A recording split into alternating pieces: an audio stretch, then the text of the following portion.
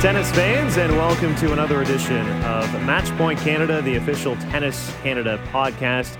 I'm Ben Lewis, joined alongside Mike McIntyre. You can find us on Twitter at MatchpointCan. Find me at BenLewisSN590 and find Mike at Pro Tennis Fan. Well, we are through 1 week of action at the All England Club, and we still have one Canadian face in contention in doubles. We had a 15-year-old stealing all the headlines on the women's side, and the big three on the men's side look as dominant as ever. So as the Wimbledon Championships continue, we've just got through Manic Monday, Mike, and it really delivered as usual. We saw two top candidates fall in the round of 16, Ashley Barty, Karolina Pliskova. I want to start on the women's side, and maybe of those two, which was the biggest surprise for you already out in the round of 16? Well, I'm going to go with the Mukova win over her fellow Czech compatriot, Karolina Pliskova, mostly because I got to be honest, I slept through the Ashley Barty shocking upset as well. But to me, although Alison Riske pulled off a great match and definitely a big upset, she is considered grass court specialist, which doesn't mean you're going to win every match you play on grass. But to me, there was that potential. And Ashley Barty, as great as she's been playing for so long now and coming off her French Open victory and put into the list of big-time contenders here at Wimbledon, she's been playing an awful lot of tennis over the last little while. And at some point, you are going to lose a match. And someone like Alison Riske is going to pose a tricky proposition for any player on the WTA Tour. To me, I thought the ace queen, Karolina Pliskova, was the one that was going to advance with a little bit more ease. And credit to her 22-year-old younger opponent, Mukova, who was just so solid and impressed me so much. I got to be honest, I hadn't seen a whole lot of her coming into this match, but she just showed an incredible amount of poise, especially at the net. She had some great leaping volleys and smashes. She was able to react to things when they'd suddenly change with incredible ease as well and sort of, come up with something clever on the spot. And she was down. I mean, Pliskova was serving 11-10 in the final set. And then Mukova broke her at love, which was, again, incredibly impressive from what I saw. And thought we were going to get the first, extra special tiebreak, whatever you want to call it, at 12-all.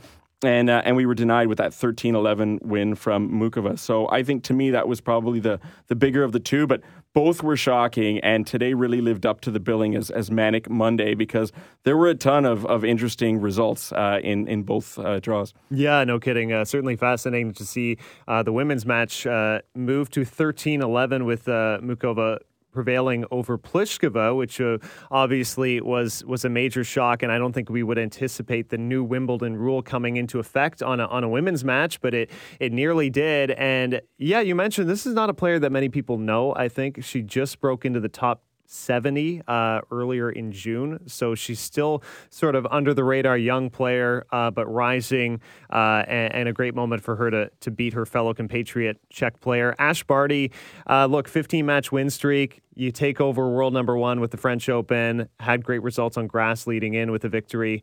I don't think she's going to hang her head in disappointment at all. She's been on such an exceptional run. And Alison Riske on a run of her own. First beating Belinda Bencic, who was another name I think we thought as a potential candidate to go pretty deep in this tournament. And now takes out Ashley Barty and really sets up a blockbuster with Serena Williams, who is now quite calmly, after a couple early round scares, really cruising in the draw, beating Carla Suarez Navarro very comfortably 6-2, 6-2. So understandably, Alison Riske is going to be the major underdog in that matchup. And surprisingly enough, they have never played before head-to-head. And Riske is going to battle. I mean, that's what she said in her post-match press conference today, that she was most proud of in her victory against Barty, was the fact that she was willing to battle and really fight for every point. I mean, she's not going to go in there and blitz anybody off the court. Straight set victories do not come to her all that often. She's produced a string of three-setters lately, and that's going to have to continue if she's got a hope at beating Serena. They've played doubles together before in Fed Cup, but they've never played one another in singles, which I found kind of surprising, because it's not like Risk is a younger player or anything like that. Both are veterans. So it'll be interesting to see how that goes. It's definitely Serena is picking up steam as she goes along. But I still don't see her in her top peak condition on the court. I think the movement still has a ways to go. Her coach, Patrick Mouratoglou, says that there's no pain in the knee, so that's definitely nice to hear that she's playing pain-free, and obviously wouldn't be playing in the mixed doubles if she wasn't at 100%, of course, with Andy Murray. But I think this match will be probably closer than a lot of people expect. Risk into her first career Grand Slam quarterfinal, which is really cool. She was elated in her press conference today. Just it was really neat to see her smiling and laughing and enjoying that special moment for her. But I still think Serena is beatable. Just haven't seen what I consider still close to her best tennis, although she came up with some great shots against Carla Suarez Navarro today for sure. Yeah, I thought that's probably the best she's struck the ball from the baseline in terms of her ground strokes so far in this tournament at Wimbledon, beating Navarro 2-2. We'll run down all the quarterfinal matchups for you, but we have to go to the one young lady who stole all the headlines on the women's side. A 15-year-old American, Coco Gauff, was the youngest ever to qualify for the main draw at Wimbledon and reach the round of 16. It all started with an opening round upset of her idol, Venus Williams, and then gets to the third round. I think we could have understood if it was all said and done there against Herzog, playing a veteran player. She rallied from 2 match points down 6-3, 5-3 to win that match in 3 sets. Incredible drama on center court where she pulled that off, and then finally runs into Simona Halep, who was just a little too much on this day. Halep defeating Coco Gauff 6-3, 6-3. But I think this is a young woman that we're going to be seeing for years to come, and such a beautiful game from the baseline. She attacks, she's fearless, great on the backhand side, which is fantastic to see. She's so sharp mentally, ice in her veins, and she's just 15 years old. I could see her being one of the young names. We've mentioned other names like Anisimova. These are the types of players who are going to be taking over the women's game in, I want to say 4 or 5 years, but it feels like much maybe less. Sooner. Yeah, maybe sooner. Maybe they're ready for it now. Coming into the tournament ranked outside the top 300, now going to be up just inside the top 140, which is quite the leap, and deservedly so. I just love the composure, both in her game on the court and the way she handled the questions and all the attention off the court as well. Of course. We did see moments where she certainly did seem like a 15-year-old as she was reacting to, tweets from celebrities and Michelle Obama and all these people that, how could you not get overwhelmed in such a positive way by getting that attention? To me, what's going to be interesting is moving forward. This has been wonderful. What a great run. What happens next? How do you carry forward that momentum and realize you've got to go back and grind it out from the first match? No one's going to give you anything because, that's Coco Gauff who played so well at Wimbledon, who beat Venus Williams. It's not going to happen like that. So it'll be interesting to see how she responds. And it's not easy. I mean, look at how some players who are even older than her handle that sudden fame and attention, like Naomi Osaka, who is admitted to being struggling with all that attention that she's getting now. That's right. And if you look back, I mean, yes, there's players like Martina Hingis, Jennifer Capriati that had success at a young age and then went on to have very successful careers. It should be noted, however, both of those two did struggle. Capriati, earlier than Hingis with the fame and suffered some burnout. Hingis as well had to leave the game for a while. But there's other players out there like Jelena Dokic, Alexandra Stevenson, Melanie Oudin, who was not 15, but maybe 16, 17 when she had US that Open great run at the U.S. Open. And those players, they carried on, they soldiered on, but none of them was able to take it to the level of excitement that was produced in their big coming out moments. And so for Coco Gauff, I don't get that vibe from her, but, at the time I thought more of those 3 players I just mentioned as well. It'll be interesting to see how her parents and her team and Patrick Mouratoglou, who's involved there as well, sort of keep her grounded moving forward. Yeah, and she certainly has the pedigree. It's not like she was coming out of nowhere. Obviously, even having the opportunity to be qualifying for Wimbledon at age 15 tells you how spectacular her results have been leading in. And she was a junior singles Grand Slam winner, runner-up in the girls singles event 2017 U.S. Open. So she has the pedigree, she has the backing. True. Obviously, she's never had this many eyes on her. She hadn't had the experience of being at center court on Wimbledon. Maybe it's something that can help her in the future, that if you've dealt with that at the age of 15 and handled it so well, that you can handle anything going forward. I thought that match also against Venus was almost like some sort of a passing of the torch in American tennis. Yes. You've got the 39-year-old Venus Williams, who's had such an epic career still going, and obviously at Wimbledon, of all places, where she had arguably the most successful moments in her career, losing that match to Goff, and then that moment at the net when they approached one another and had this handshake. It was kind of cute. You know, Goff was holding on to Venus's hand, trying to like mention what a great role model and what an influence she had on her career, and Venus was smiling, which was also very nice to see. Venus is almost becoming like this stepping stone for young players, because Bianca Andreescu told us earlier this season that was the first win that really clicked for her, that, hey, I can do this and I can hang with these players. That's right. Yeah, that was her huge kind of breakthrough moment early in 2019, and look how far it has carried her. Unfortunately, she is not at Wimbledon, still rehabbing that shoulder injury, but we are down to the final 8 on the women's side. I'll run through the matchups. Alison Risk, as we know, is facing Serena Williams. That's on the top half. Barbara Strycova against Johanna Konta, who we will discuss. Alina Svitolina taking on Karolina Muchova, and Simona Halep against Zhang Shui. Let's touch a little bit about Simona Halep, because look, she's been world number 1, finally was taken away from her, but last season was certainly the best of her career, finally winning that first Grand Slam title, coming on the clay, which is, of course, her best surface. And we forget about how great an all-surface player she is. It's been a while since she's had a run on the grass. She was in the semis in 2014 before Jeannie Bouchard defeated her there. She looks really, really comfortable over the past week. Obviously, the draw maybe was of some good fortune getting to play the young Coco Gauff in the round of 16, but still looks like a pretty favorable draw for her going forward. And she's certainly established herself as a contender here. Yeah, she's playing fantastic. I thought the third round match against Victoria Azarenka was really telling for me in terms of where Simona Halep is right now, because that one had the potential to be a long 3-setter that, truthfully, I wouldn't have been surprised if Azarenka emerged as the winner in that one, and she handled that one fairly easily. And then even going up against 15-year-old Coco Gauff, I mean, you could have a moment where you put more pressure on yourself because, hey, I'm so much older and more experienced. Yes. I'm favored. I should really be winning this match, but here comes this, precocious teenager who's already knocked off Venus Williams and is playing so well, and that can add. And even in the beginning, I believe Gauff broke off the start of the match and was up 2-1, and it looked like perhaps Simona was going to get or had the opportunity to potentially be a little bit overwhelmed by the outside factors that were coming in. She double faulted a little bit more today than she has in previous matches, but she ended up pulling it together for, 6-3, 6-3 victory. She's looking pretty sharp out there overall. She's got a good draw.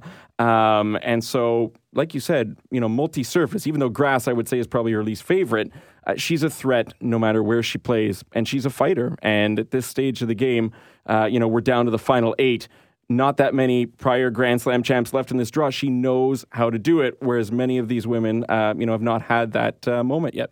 That's true. One fascinating element about her upcoming competitor, though, Shui Zhang of China, actually leads their head-to-head 2-1. Yeah, 2-1. Now, they haven't played in a while. That's true. And going back to 2016, but still has won the last 2 matches against her. Yeah, the win that stands out to me was 2016 Australian Open, which would have been first-round match. That's a big-time upset for Shui Zhang. So she can go into that matchup with a bit of confidence, knowing you're playing a top player that you have beaten before, so she can tell herself that with comfort and give herself certainly a chance in that matchup. Johanna Konta, I had Chris Otto of Tennis Now in our Wimbledon preview last week, and I mentioned Johanna Konta actually on my short list of my top 5 of contenders. Absolutely. And she had a heck of a win over the 2-time Wimbledon champ, Petra Kvitova, and looks to just be thriving off the crowd support now at the All England Club. She was a semifinalist 2 years ago. 2018 obviously was a major downfall, but we've talked about her level of play the past couple of months, that she's really hitting her stride, and her level right now reminds me of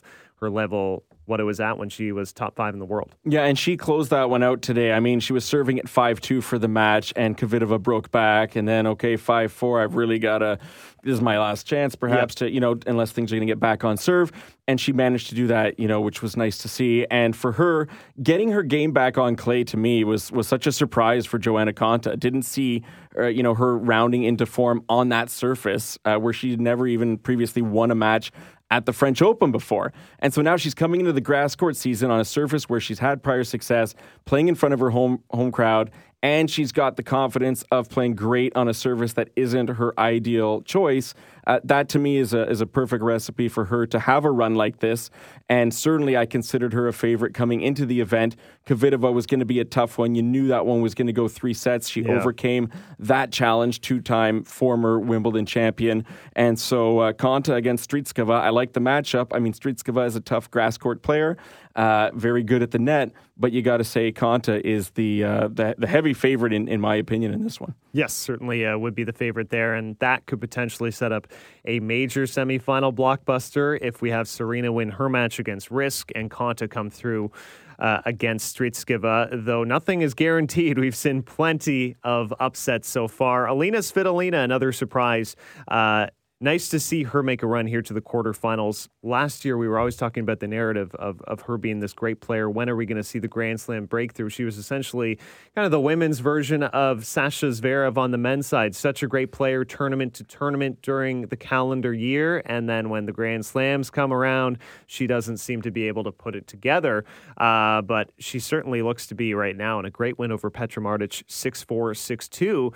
And I'm sure she's rather thrilled to be facing Mukova rather than Pliskova next. Yeah, and Mukova spent over 3 hours on court, something like 3 hours, 13 minutes on court, and they've got to go back and play on Tuesday. So it's not much of a turnaround for the women. Definitely having a little bit less time on court and being more rested is going to be a benefit to Svitolina. A little bit older. Not that much older, though. I look at this matchup and I think, it's the veteran against the young up-and-coming, but there's only 2 years between them. Svitolina's 24 and Mukova's 22. Yeah, still very young. But Svitolina has so much more experience overall. And into now her second Grand Slam quarterfinal, it would be nice to see her capitalize on that, take it one step forward.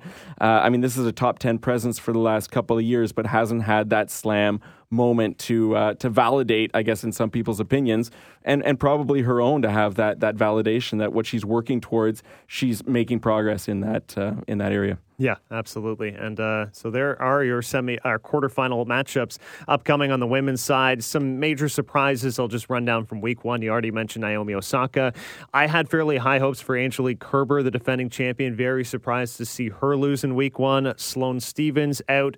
Madison Keys, another name that I spoke about with Chris Otto last week. I thought she was a definite candidate to make a run here at the Wimbledon Championships. Didn't happen. And Belinda Bencic out, of course, to Allison Risk. You are listening to Matchpoint Canada. You can find us on Twitter at MatchpointCan.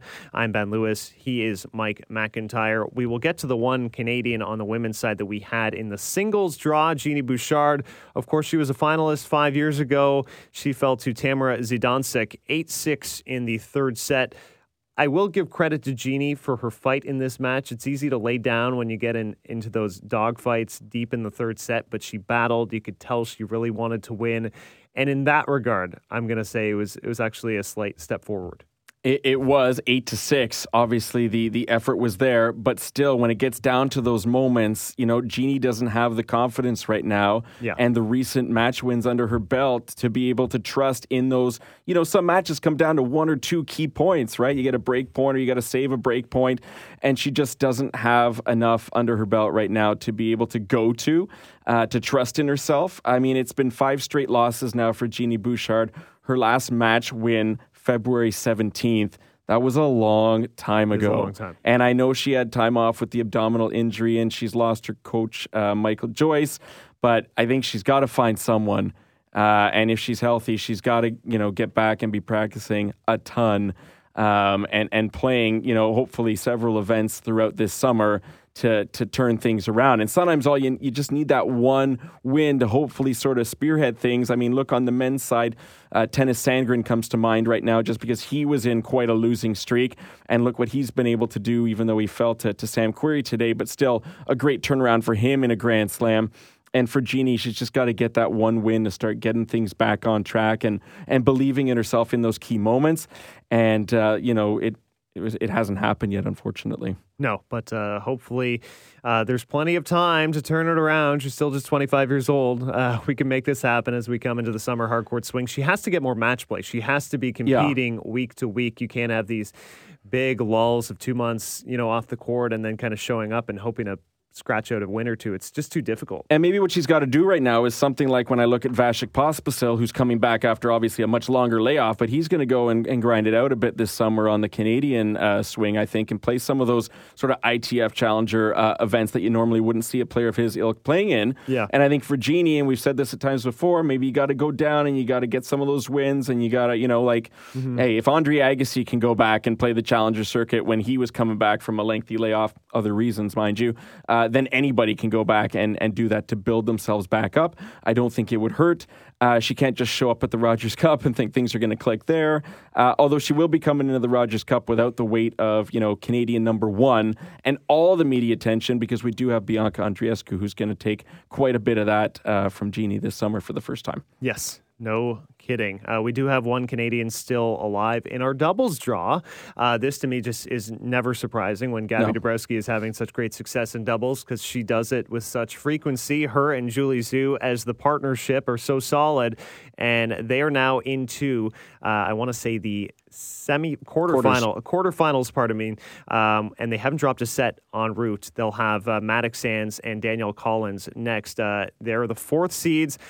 Such a strong partnership, and they've been playing some of their best tennis actually at Wimbledon. Dominant wins. Hey, look, if you told me ahead of the tournament there'd be one Canadian standing on either side come Manic Monday, the end of Manic Monday, I would guess without a doubt, I put money down that it would be Gabby Dabrowski, and not just because she's in the mix and the women's doubles, but because she's become so reliable for Canadian tennis. And her match in mixed doubles was suspended due to darkness as her and Matej Pavic were up 4-3 on serve, though, in the third set against Maddox Sands as well, and Jamie Murray. So that one will be completed on Tuesday. But Gabby's the anchor of Canadian tennis in my mind, and you can count on her, again, regardless of the surface. In doubles, she is always ready to go. Yeah, and look, she's had such great success in mixed doubles with 2 Grand Slam victories. I'm sure her and Julie would absolutely love a Grand Slam title in women's doubles. It hasn't happened yet, but they were in the semis of Wimbledon last year. They're getting closer and closer, and you can tell as their rankings rise that they're one of the top candidates to prevail here. And it would be great to see her potentially make a Wimbledon final. That would be spectacular. Other Canadians just to mention here, and not at Wimbledon, and by choice, is Leila Annie Fernandez, who won the Junior French Open a few weeks ago. And I think really wisely choosing to, there would be an allure to go on to Wimbledon and try and win that one as well at the junior level. But she's opted instead to play the Canadian hardcourt summer sort of swing and head out west to Saskatoon and other locations, preparing for the Rogers Cup. And depending on how things go, if she has a successful swing here, I'd say a main draw wild card is certainly a possibility for the Rogers Cup. And even if that doesn't come to be, a wild card certainly for qualifying. And hopefully she's coming in with a little bit of confidence playing against pros rather than going back and playing more against the juniors where, what would another victory there really prove, to be honest? Yeah, I think she's ready to challenge herself further.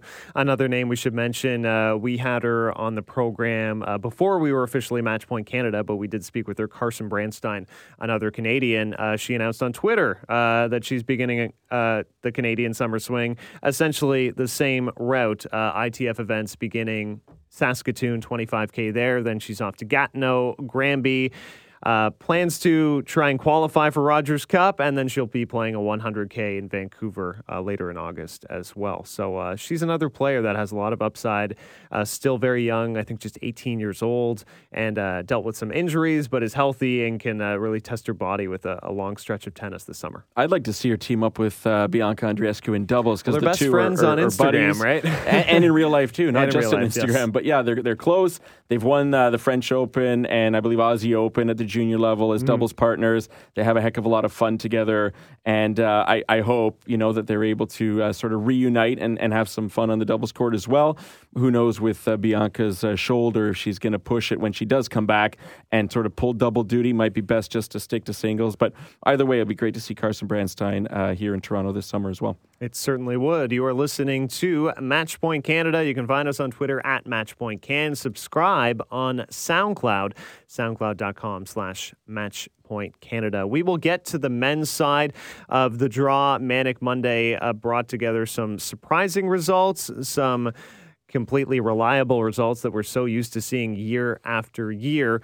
Milos Raonic, I want to start on the Canadian side just as we ease into the men's portion of the draw. He had been the model of consistency really at Wimbledon. It was where you could trust him the most, grass being his favorite surface. Quarterfinals or better 4 of the past 5 years. Coming here, of course, the Wimbledon final in 2016, and he looked to have things completely under control against Argentina's Guido Pella.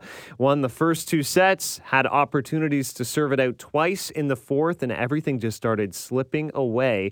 And Pella rallied to stun him in 5 sets, 8-6 in the fifth. Now, Pella is such a scrappy, difficult player. He moves exceptionally well, great passing shots, but for me, this is one major disappointment, an opportunity missed, really, for Milos, kind of letting a match get out of his control, really. No, absolutely. That's what happened. And I mean, we, preemptively, when we were going through our little prep sheet here to prepare for our podcast, had it sort of written up as if, great opportunity for Milos heading into the quarterfinals again at Wimbledon.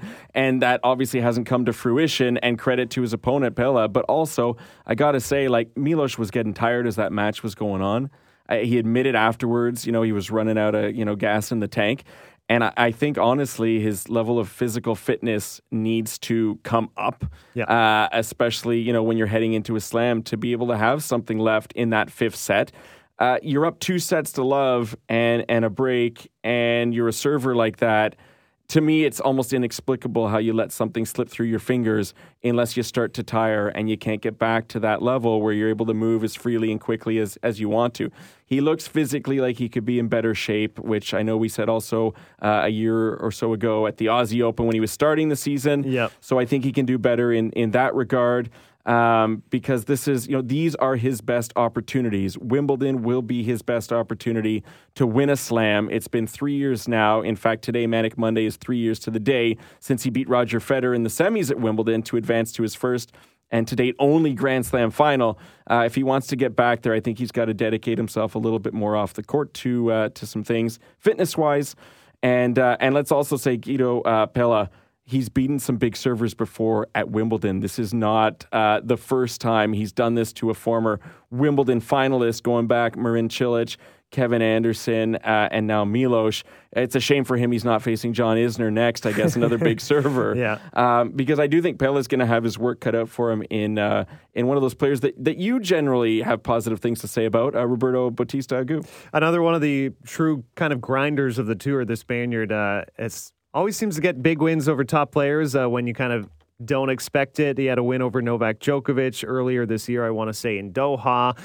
He's never had a Grand Slam run, I want to say, past the quarterfinals, but that's really our one very surprising quarterfinal matchup, and pretty fascinating that we're going to see either RBA or Guido Pella as a semifinalist at Wimbledon. You'd think Bautista Agut, maybe the success would not come on the grass, but he's very, very much flown under the radar. I don't think anybody's really been paying attention to him in this tournament. And really sharp. Like, he's gone through with the least amount of time spent on court of the 8 men's quarterfinalists, which is pretty shocking because there's some other names we'll get to in a minute that have been going through pretty quickly as well. He took a set off Federer and Halle coming in. That's right. He did. And he's beaten Djokovic twice this year, Miami and Qatar. Yes. So if they do face each other in the semis, you got to give RBA a fair shot at an upset, given the confidence he's feeling against the world number 1 this season. No doubt. That would be certainly a very surprising semifinalist matchup to get Roberto Bautista Agut, just the 23rd seed entering Wimbledon, to have his first semifinal against Novak Djokovic, but it is certainly plausible now. He had some great wins earlier. I thought he might be in trouble against Karen Khachanov earlier in the tournament in the third round, rolled through him in straight sets. Benoit Paire can always be tricky. That was a straight set victory. So as you said, he's really preserving his energy right now in this tournament, and that's going to help him immensely as he enters this quarterfinal against Guido Pella, who was run ragged against Milos Raonic today, but scratched out a surprise upset victory. Novak Djokovic lined up to face David Goffin, I'll say, at the top half of the draw. On our bottom half of the draw, Sam Querrey against Rafael Nadal. Kei Nishikori against Roger Federer. Before we get to the two other Canadians, rather, we had on the singles draw, maybe we should talk about the model of consistency of the big three. It's just so dominant, and it's almost like we don't have a challenger ready to enter the ring and properly put up a fight. Nobody's pushing it to the 6th, 7th, 8th rounds. I'm so sick of it. I'm so sick of these. No, I'm just kidding. I'm not sick of it. But. Look, Novak, Roger, and Nadal, they've all just dropped one set en route to week 2 at Wimbledon. And those, to me, the sets they dropped, Nadal had to face Kyrgios, a very difficult second-round match. Roger Federer, first-round match, he lost the first set of the tournament that he played, and I think he was just kind of getting his feet wet. Novak hasn't really been tested. Hurkacz was kind of a tough opponent. They're just cruising along. You think round of 16, the top 3 players, Federer scoreline 6-1, 6-2, 6-2. Nadal 2-2-2. Djokovic 3-2-3. Nobody is even putting up a fight right now. Yeah, they don't want to waste any time. I mean, at their age, they can't stand to spend any extra time on the court. They've got to go and recover, right? They're all 30-somethings now. But it's just, yeah, I'm at a loss for words. What do we say? Grand Slam after Grand Slam. It's the big three. It's the big three. It's the big three.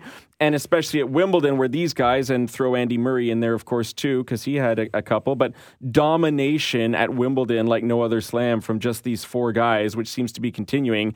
It's a guarantee for me that one of these 3 guys is hoisting the trophy. No disrespect to Sam Querrey or RBA or anybody else, but it's not going to happen because these guys just won't let it happen.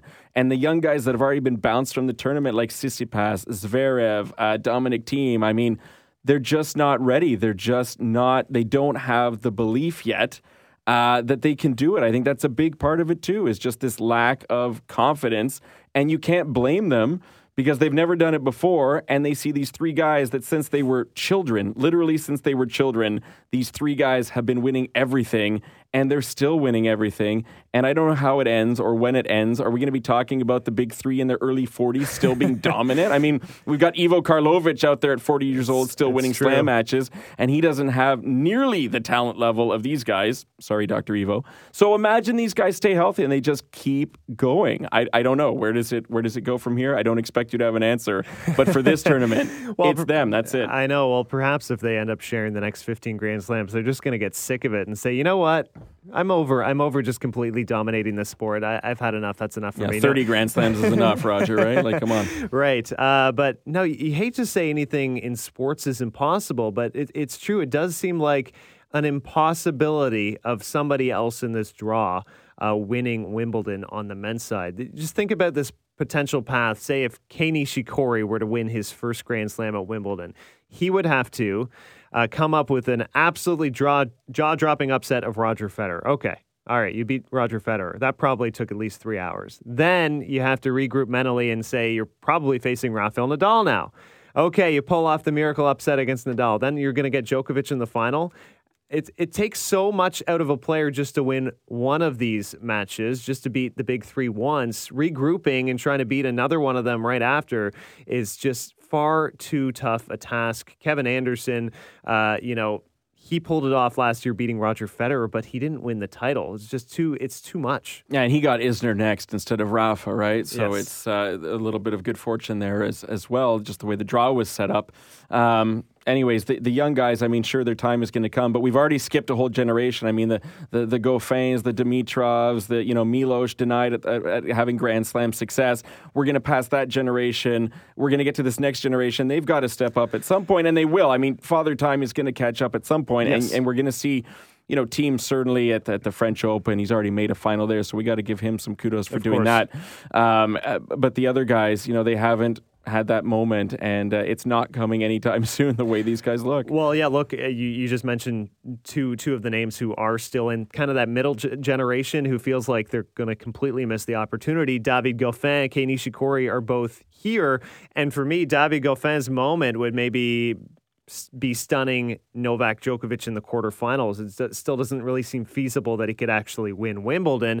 Kei Nishikori as well. Maybe the moment would be shocking Federer at Wimbledon. He has been to the U.S. Open final 5 years ago, but it just doesn't feel like there's a place for that group of players to be able to, snag away one of these Grand Slam titles. It just seems too tall of an order, and the way these three are playing now, we look back 5-6 years ago and talk about their form and how dominant they were. Now they look like they're playing just as well. I don't want to say they're playing better, but there's been no dip in performance, really. What Federer did to me against Matteo Berrettini, who's been one of the most on-fire grass court players the last few weeks, was just incredible how he dispatched him with such ease today.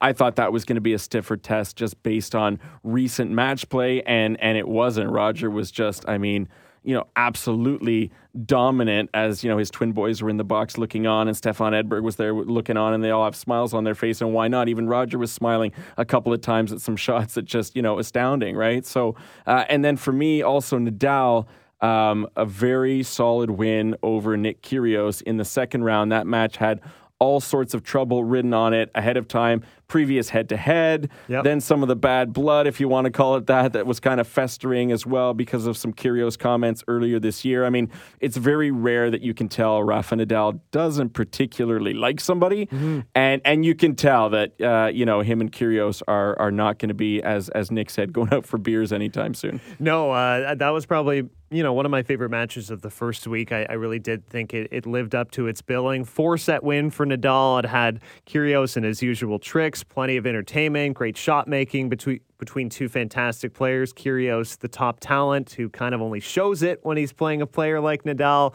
And then we had the brazen behavior again. Kyrgios rifling a ball at Nadal's chest, which he got his racket in the way in time, but then kind of gave him the death glare. What a glare that down was, after that. That was quite something.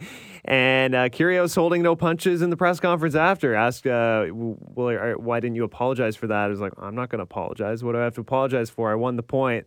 This guy has how much in the bank? He's won how many Grand Slams? And I understand his point to a degree. Kyrgios is not of the mold of your typical tennis player. He's not going to subscribe to any old traditions of saying sorry for a net cord or sorry for, winning a point in any way. I can handle that. Yeah, to me, it's sport. It's competition. It doesn't make him a nice guy. It doesn't make him, very sportsmanlike. He's not winning the Stefan Edberg Sportsmanship Trophy anytime soon. Certainly not. That's for sure. But I'm not going to fault him for that. You want to be the villain. You want to play with that kind of fire and competitiveness. Then do it. But come on, do it week in and week out, or at least do it more often than not. And if you just show up and play that way more often, I could put up with the fact he's got a bad attitude, that he's a bit of a jerk in some ways. I could deal with that and say, but look at how he plays tennis on a regular basis. And unfortunately, we only see it when he plays those big guys. And it's very disappointing. It's very disappointing. And he's got his fans. And he does have that ability to really attract, a segment to the game who are not traditional tennis fans. And that's great. I mean, anything that brings more people to the table to watch professional tennis is a good thing, in my opinion. But I just wish he'd show up more often. In defeat, I did enjoy that post-match press conference because he was, honest, but I think he was also engaged. And often in losses, we'll see him. He really won't care in a press conference. Yeah. He'll just dismiss people's, questions. I mean, here he called out several members of the media, and rightly so. The first question was about, hey, do you regret going to the pub the night before the game? I mean, come on. Yeah, that requires a little bit more tact as well. But I thought he was pretty spot on in the press conference, too. And I wish we saw that more often, too, because then you wouldn't get the media turn against you, right? Like, this is our job to go in and ask these questions. We've got to write the articles. We've got to get the quotes out there and tell the stories. Yeah. And if you won't let us in to do that, and if you're going to put up a wall and not just put up a wall, but be arrogant about it, well, then how are you going to expect anyone to write anything complimentary about you if that's how you're going to choose to be? So if you show up more regularly on the court, in the press afterwards too, and then maybe people would take notice of some of the positive things he does in a charitable way with his young fans on the court, signing autographs, taking the time. He's got that potential. He just doesn't seem to want to tap into it. No, but look, I think whether you love or hate Nick Kyrgios, or love to hate Nick Kyrgios, he's must-watch tennis for a lot of people, and to me that's a good thing. If he had the passion and fire that I saw on court facing Rafael Nadal facing an 18-time Grand Slam champion, you have to have that same passion towards the sport when you're playing round one at Delray Beach against, 128 in the world. That's what you need to reach the level that Nadal, Federer, Djokovic get to. They don't look past other matches. They don't have these bad losses. They don't drift mentally. And as you said in the press conference, he was brutally honest. He had the admission that he's not professional enough. He knows that. He knows it's something he has to work on. And Nadal said he has the ingredients to be a Grand Slam contender. And Kyrgios dismissed that because he doesn't do the other things. No, I mean, he doesn't have a coach, doesn't want a coach. How many players? He's got the money for the coach. It's not a matter of financial barriers in that situation. Think of how much he could benefit from a really solid coach to help him, week to week on the tour, but I think he'd view it more as like a babysitter. Mm-hmm. And what is Kyrgios now? 24, I want to say. So. Hey, dude, at some point you've got to grow up, Yeah, and he said before maybe he doesn't think he's coachable, which perhaps is true, but I don't think he's going to see through that talent and rise as high as he should and achieve maybe potential dreams, but maybe he doesn't have those dreams, or maybe he doesn't want them enough, which is going to be what holds him back in the tennis world. We've mentioned Novak Djokovic, who's been rolling. I want to get to a little bit of off-court stuff before we wrap up. It should be mentioned there has been a lot of political drama outside of Wimbledon that's been spoken about off the grounds a lot. We had 4 players, including Robin Haase, who many people know, Jamie Murray, resigning from the Players' Council. And this followed a 7-hour meeting ahead of the tournament. I'm exhausted just saying that. That sounds like a lot of fun, right? 7-hour meeting. So there's an obvious divide between players who are not sure how to proceed with the ATP, who elected Weller Evans recently as the American representative. Djokovic doesn't seem to have a handle on the role as the leader. He's kind of been dismissive of the press. He had a tough back and forth after he keeps mentioning his ongoing friendship with the very disgraced Justin Gimelstob, and that becomes a little problematic. And he essentially admitted to a reporter in press a few days ago that he hadn't read the victim impact statements in Gimelstob's criminal case, which seems like an important thing to do as head of Players' Council. Yeah, first of all, I thought we were done talking about Justin Gimelstob, and yet he was in London, apparently, in the lead up to the tournament, and obviously still in conversation with world number one and ATP player president, Novak Djokovic. To me, that's a little bit concerning. Mm-hmm. What I found surprising, actually shocking, was the fact that Djokovic said he's only heard one side of things, the side of things from Gimelstob, which, I mean, you've got to be living down some dark hole not to have heard and read the impact statements, or at least heard from people what the other side was. And don't you think you should be taking it upon yourself in your position to be informed on what's happening here and pick up on, not just on social media, but what most people must have been buzzing about earlier in the year when that no contest plea went through. So I don't completely buy it. In that press conference, he did entertain the questions, and he did delve into them a little bit. And He said, well, if he's proven guilty, then obviously there's no support from my side. Well, although he wasn't proven guilty, a no contest is basically an admission of guilt. So how much more do you need? Then he says he's going to go through the documents and read them. I feel like he's just digging himself deeper, especially mid-Grand Slam. You're probably better not to address that at all, because then in his next press conference, of course, people wanted to know, well, did you read the documents? Yeah. And he shut it down from the beginning in that conference and said, okay, I'm not talking about this for the rest of the tournament. I got to focus on my matches, which I totally get. I understand. But then don't open that can of worms earlier in the event. Just shut it down. And you've got to go into these press conferences knowing that someone's going to ask you. So have your answers a little bit better prepared, one would think. I was disappointed. And generally, I'm a big supporter of what Novak does on the court, off the court. But in this case, I was definitely disappointed in the way he chose to answer and his admission, whether it be truthful or not, that he doesn't know the other side. It's time to get up to speed and take a firm stand in the right way right now. Yeah, I'm just puzzled by the fact that he wouldn't have a pulse on this story and the reaction from the tennis world to this story about Justin Gimelstob. It was everywhere. I think it was pretty obvious that this is a disgraced, kind of dangerous person that many people were saying has no business ever returning to the sport. When you read about the cases of the crime, even the judge in this specific criminal case of the man he attacked, he was firm with Gimelstob to say, you can never be speaking about this case and pleading your innocence. As far as I'm concerned, you are completely guilty. Don't go around professing your innocence. But it sounds like that's what he's doing. Sounds like he's completely breaching that and talking up to Novak Djokovic, saying, "Oh, it's all sort of made up." And he's on the outside, and yet Justin Gimelstob still has not gone away from tennis. And Novak Djokovic has to realize how serious this is. I know we're not going to hear about it for the rest of Wimbledon, but there's a lot of pressure probably on Djokovic in that president's role now. Yeah, I'm going to be interested to see what happens next. When does he answer those questions again? What does he say when he's gone through and had to have by now read the statements and whatnot? But it is, concerning for me that you've got all these players that are walking away.